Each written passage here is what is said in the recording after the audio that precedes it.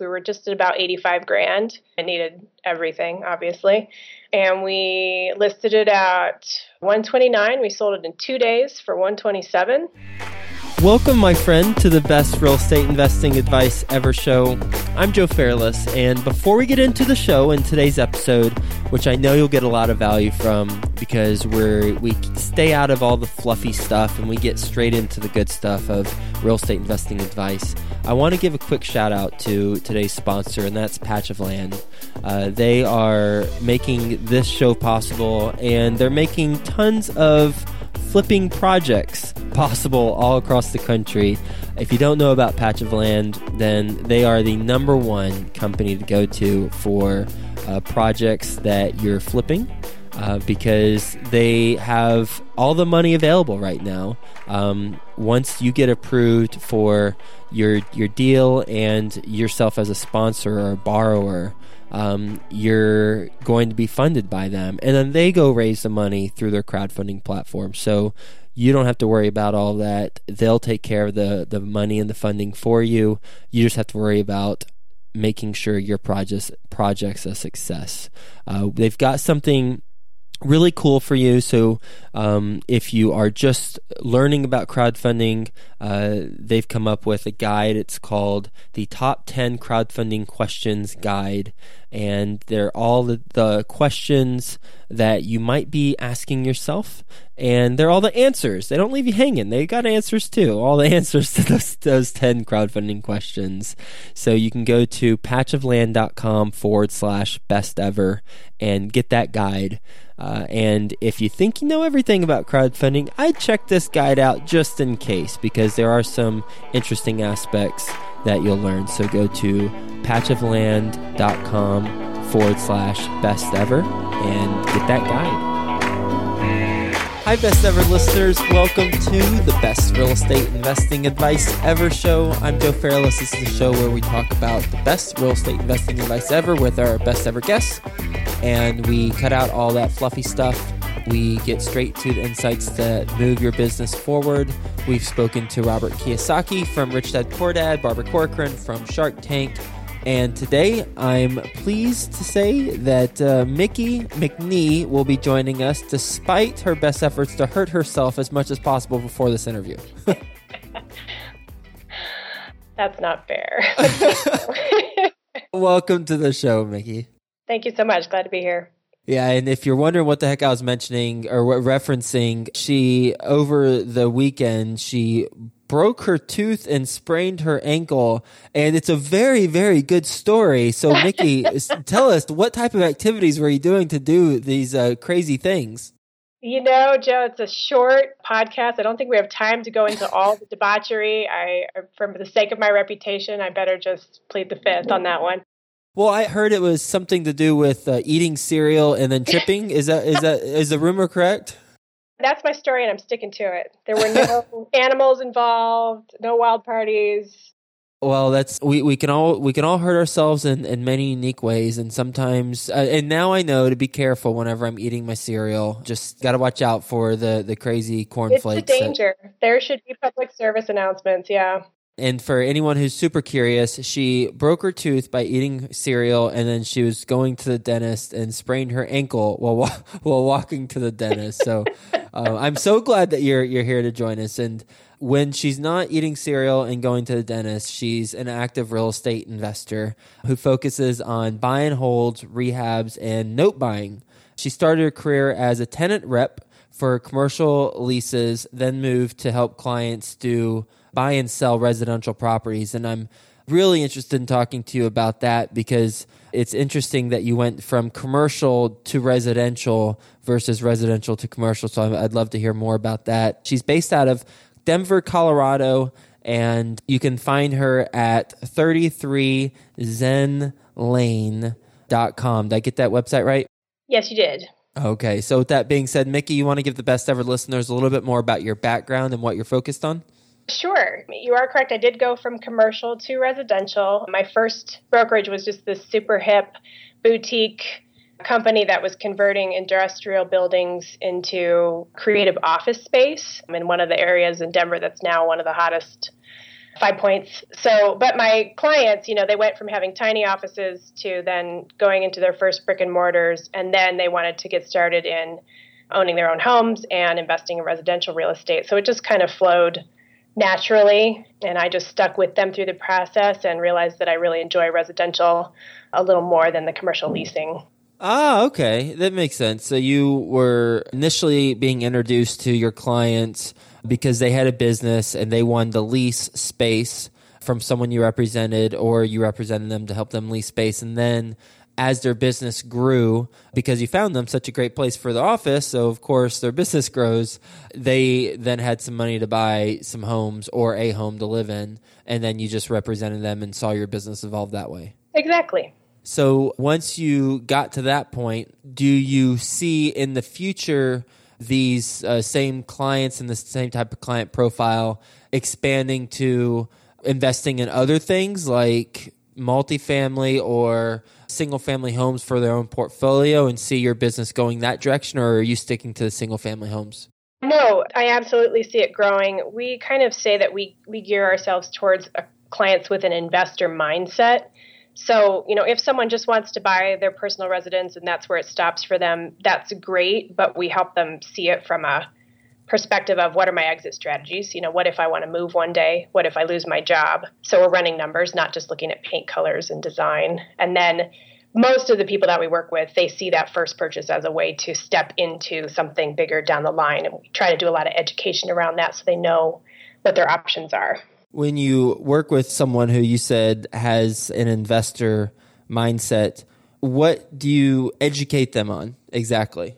Most people come to us not knowing what they can do. I used to say my favorite residential client was someone who said, I can't buy a house, because I think a lot of people make assumptions based on assumptions, not facts. So we like to talk with them about, okay, you have $5,000.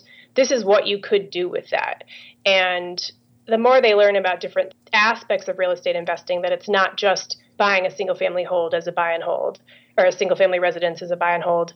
They get excited and they start to see what they can do with what they have now and how that will help them grow into being able to do bigger and better things down the line. What would be an example of taking that $5,000 and not buying a single family home as a buy and hold? Well, crowdfunding is one answer to that, or partnering up with friends and family to flip a house, or to passively invest, private money lend in a larger project. Just anything where you can take that $5,000 and get the best return on it and grow it. How have you seen Denver in particular evolve over the years that you've been there? And what areas are still available for investors who want a good return on their money? That's an excellent question. It has changed dramatically. I mean, I've been here 8 years. And when I talk to people that have been here 20 plus years, I can't even believe their stories. But even just in the past, maybe 4 or 5, I know there are areas that I used to drive through and think, gosh, these buildings are so cool. It's too bad this area is so rough, or, that it's run down and risky, because now, those areas are just in high demand, and, things are priced way, way beyond, what most people are looking at paying right now. As far as areas in Denver, I'm going to have to go back to just the standard investor answer that there's opportunity in any market. As a whole, the whole Denver metro area is pretty on fire. So there's a lot of competition for properties and very few properties available. And that's what makes it hard for an investor to get the return they want. But if your goals are, I want a cash flow, you can find something in almost every neighborhood that will cash flow if you can, if you buy it right. So, it really just depends what your goal are. If you're looking for a 10 cap on something, then you're probably not going to find it. But if you just want to make a couple $100 a door on a condo or a small house, you can probably do that. And what would be the one area that you see as the most prime for the picking for an investor right now? I would say, well, I'm kind of come at things from a little more creative perspective. So I really like the southwest of Denver there's a street called Morrison Road. I've sort of seen my starter neighborhood move from the high northwest to the mid north to the midwest and now to the southwest over the past 2 years. So that's kind of the area I would target. And why? Because it's still primarily a heavily renter-filled area. There are a lot of distressed homes. There's room for appreciation as Denver continues to expand. And the Morrison Road corridor itself is a really neat sort of street-scale commercial corridor that has a lot of vacant space. But the city and the community organizations there are really working to just improve the presentation, bring in new businesses. And I kind of look, because of my background, I look to the commercial first to see what's happening. And when I see people getting pushed out of the main areas and where they're willing to go and explore, those are the areas I see are going to turn in the housing market as well. What would you say is the average age of the homes in that area? They're mostly post-war, so 1950s, stick homes. There's probably some brick in there and a lot of little multifamily. I just got done reading a book from the people who founded, or at least run, Zillow, and I think it's called The New Rules of Real Estate. And one of the things they said about identifying an up-and-coming neighborhood that's going to appreciate, they said three things. One is find an area that is close to the action. Two is older homes. And then three is an area where most of the people rent. And sounds like you've got all three of those factors that are going into that southwest area of Denver along Morrison Road. Cool. Well, it's nice to be backed up by Zillow. When you think about real estate investing for yourself personally, what do you focus on? I am just making the step up, or attempting to make the step up from holding individual properties. I have 2 condos here in Denver, and I'd like to move into some small multifamily. I'm probably not going to do that in Denver, so I'm researching neighborhoods in other states where I can afford to buy 4 or 8 doors. That's where I'm headed next. And how are you identifying those new markets, since your market is a little bit too hot for that right now? Yeah, I'm talking to a lot of people. I'm kind of started with price point. Where are there fourplexes for $150,000 or $200,000? And then I just am doing a lot of reading on how to vet multifamily and how to vet an area. So I'm looking at, the financial health of the government there, what kind of new jobs are coming in. And on occasion, I have a client who just moved out of state to Spokane. And so I'm getting her personal take on it and doing as much research as I can. If you're talking about Spokane, Washington, and you're in Denver, I was going to say, does the miles between where you're at and the new market factor into it? But I suspect it does not factor into it if you're looking at places in Washington. It doesn't really. I've done flips out of state, and if I can manage a flip, I can probably manage a rental. And my goal would always be to have property management. So to me, if I have good property management, it doesn't matter as much if I'm right there or if I have to get on a plane once in a while. How do you find a property management company that you can trust with your property that's out of state? That's a magic question. Referrals is where I'm going to start. Yeah, because that's probably the biggest piece. And when you talk to that property management company, even with the referral, I'm sure you go through an interview process with them. What are some of the questions that you ask? I don't even know if I can answer that yet. Obviously, I want to know, what kind of reporting they're going to do. When are they going to call me and when are they not going to call me? How do they handle delinquencies? Are they doing notices right away? Are they charging me for re-renting, or can we do some sort of incentive for keeping people in the property? I want to get other references from them, and I think that's where I would start. How did you do a flip while living in Denver, and where were the flips that were out of state, and how did you do them? I did one in Indianapolis this spring. I went out there last year just because Denver's been so hot. I've been doing a lot of traveling, just getting to know people in different markets. And so I went to the Midwest for a few weeks and drove around, went to a bunch of places, and really liked Indianapolis and met some neat people there. And one of the guys I met there just sent me an email, said I got this house for $9,000. And I just thought, well, for $9,000, you can't go, how wrong can it go? So Depends on what's owed on taxes and water bills, right? Exactly. Yeah. Well, no, I had all that info, so I bought it, and then I flew out there, and that was the thing. Again, just like having property management, it's just key to have a really good project manager or GC that is on the ground and is going to be at the project and watching how things go and providing the information I need. And I went out to visit a few times, but overall, it was actually a really good experience. How'd you find the GC? Was that through a referral as well?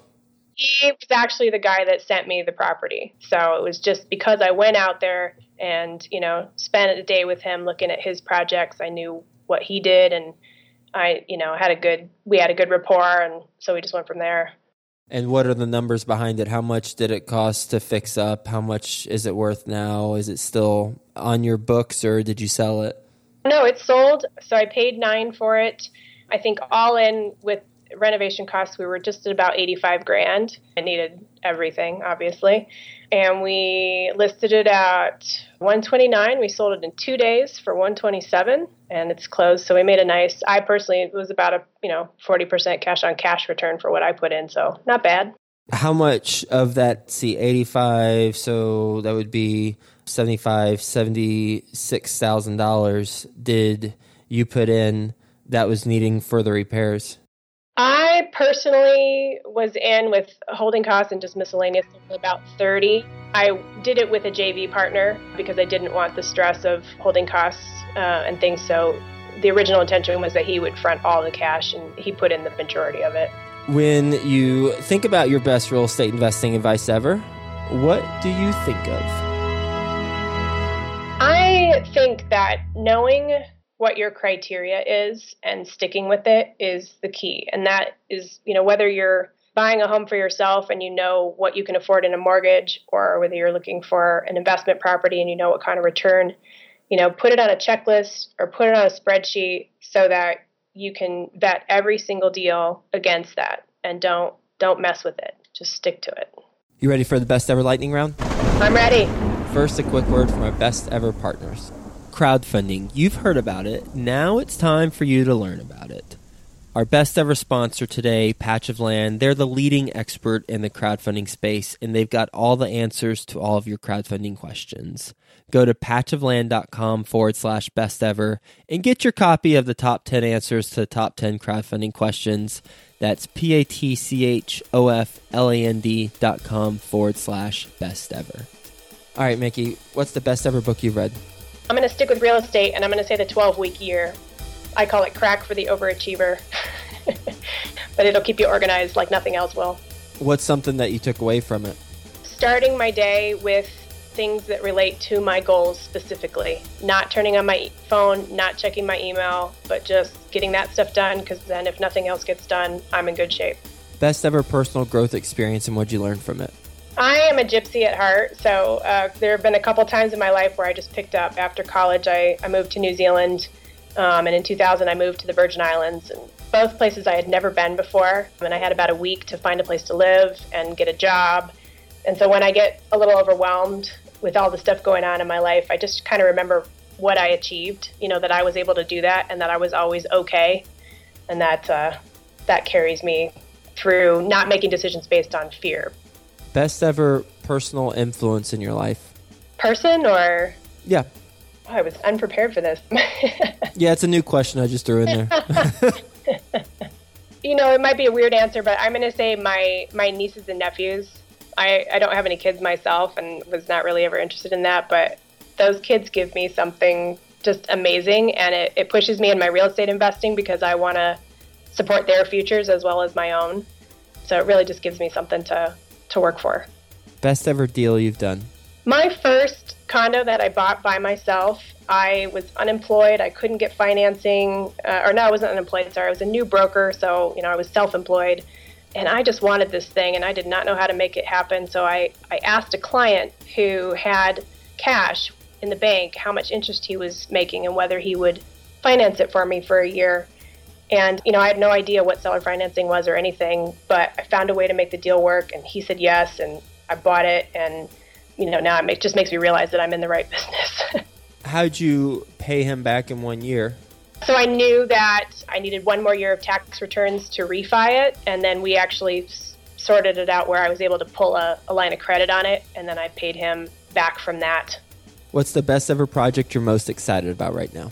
We are converting an old retail space on Federal Boulevard in Denver, which is a heavy commercial area, into a super cool live-work loft. And it's taking a long time, but it's going to be super awesome when it's done, and it's really fun. What's the best ever way you'd like to give back? I really enjoy mentoring. So my staff, I meet with them and talk about their goals, and my clients too, just anywhere. I always want to be the person who says, who hears your dream and says, yeah, you can do that, and let's make a plan. What's the biggest mistake you've made so far in real estate? Getting into a partnership with someone without really knowing how to vet them or knowing what I was doing. I got into a JV flip 2 years ago, and this week I am stepping in and trying to get it sold finally. So I just say, when you're looking at going into partnership with someone, trust your instincts when you see red flags, and don't let dollar signs make your decisions for you. Again, stick with your criteria, get references. What would you have done differently? Would it be those references that you would have checked out with this individual? Based on the documentation, like the JV agreement and just some things in our interactions, I actually would have just passed. I wouldn't have even done more research. I just would have waited for a better deal. And what are some things that we can look for that you learned from? Does the person have experience in the area that they're going into? For example, regionally, have they done a flip in this area before? Do they know the market well? When you see things that contradict each other, like he says, I'm going to sell it in 4 months, and you see that listings have been on the market for a year, go with your gut, The numbers don't lie. And what's the best ever place to reach you? You can reach me at my website, 33zenlane.com, and I'm also very active on BiggerPockets. All right, Mickey. Well, thank you for being on the show and sharing your best real estate investing advice ever, talking about your market and one of the areas that you see as an opportunity for investing, knowing that the margins are fairly thin across the board, but there are opportunities in any submarket. You've got to know where to find them. But in particular, southwest of Denver along Morrison Road, you mentioned, looks like a good area. And based on the Zillow people from the book I just read, sounds like the perfect storm as well for the opportunity, as the opportunity exists in Denver. And then talking about how you interview property management companies, or you will be interviewing property management companies, and what you're looking for, going into business in other markets, flipping homes in other markets like you did in Indianapolis, where you partnered with the general contractor.